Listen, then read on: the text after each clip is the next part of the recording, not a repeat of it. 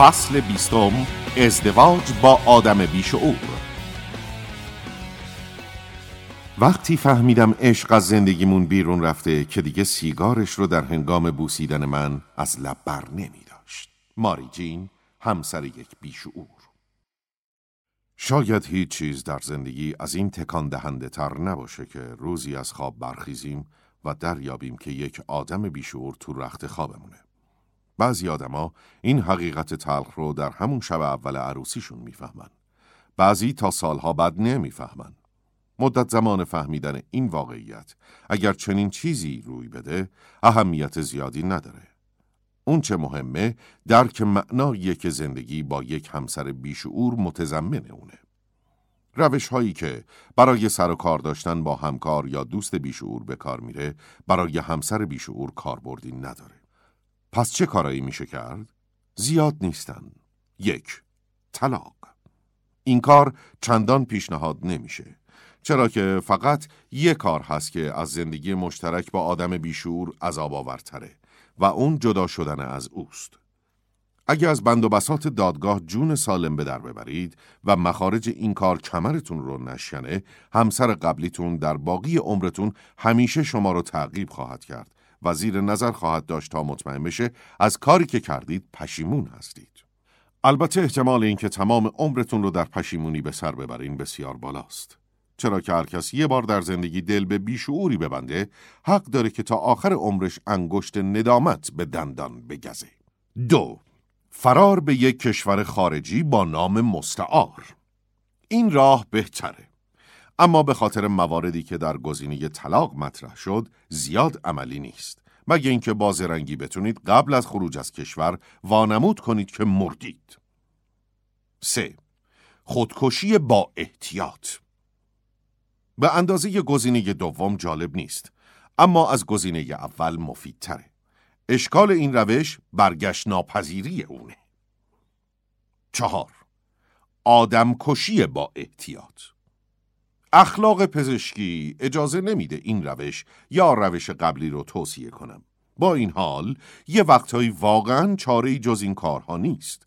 اگر احتیاج به کمک دارید، دوست خوبی دارم به نام گویدو. 5. یاد گرفتن زندگی مشترک با آدم بیشعور. این گزینه رو بررسی می‌کنیم. تنها راه حل همینه و البته این کار ممکن نیست مگر اینکه چند نکته رو در ذهن داشته باشین. 1. قبول کنین که نمیتونین به زندگی ایدئال دست پیدا کنین. شاید دفعه بعد. هرچه زودتر انتظاراتتون از زندگی زناشویی رو پایین بیارین. به نفع خودتونه.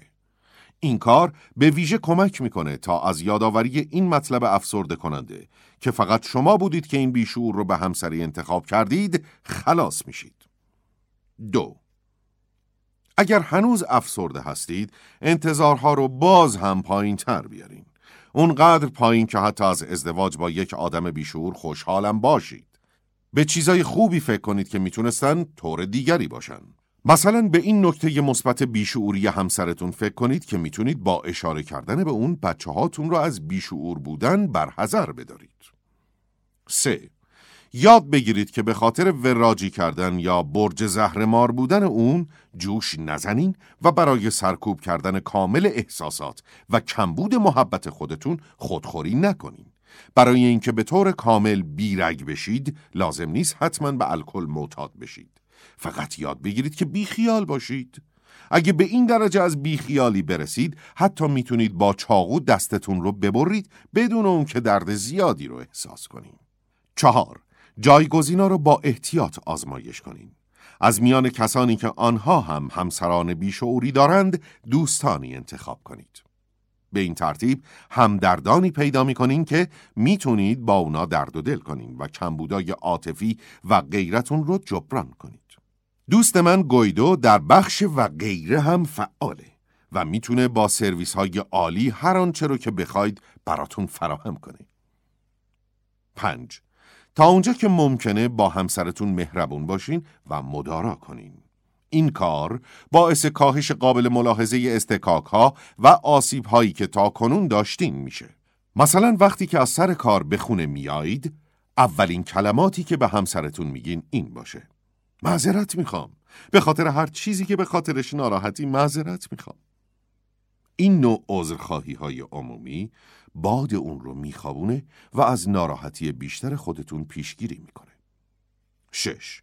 اگه همسرتون به گونه‌ایه که خوشی‌ها رو تحمل نمی‌کنه و اصرار به دعوا و مرافعه داره، در این صورت با یه بیشعور معمولی ازدواج نکردین، بلکه با یه بیشعور تمام عیار ازدواج کردین. در چنین موقعیتی راه حل اینه که به او کمک کنید تا راه‌هایی برای تخلیه مازاد خشم و عصبانیت خودش پیدا کنه. تشویقش کنید که به کلاس‌های آموزش جنگ چریکی و دفاع شخصی بره. خودتونم حتما کاراته یاد بگیریم.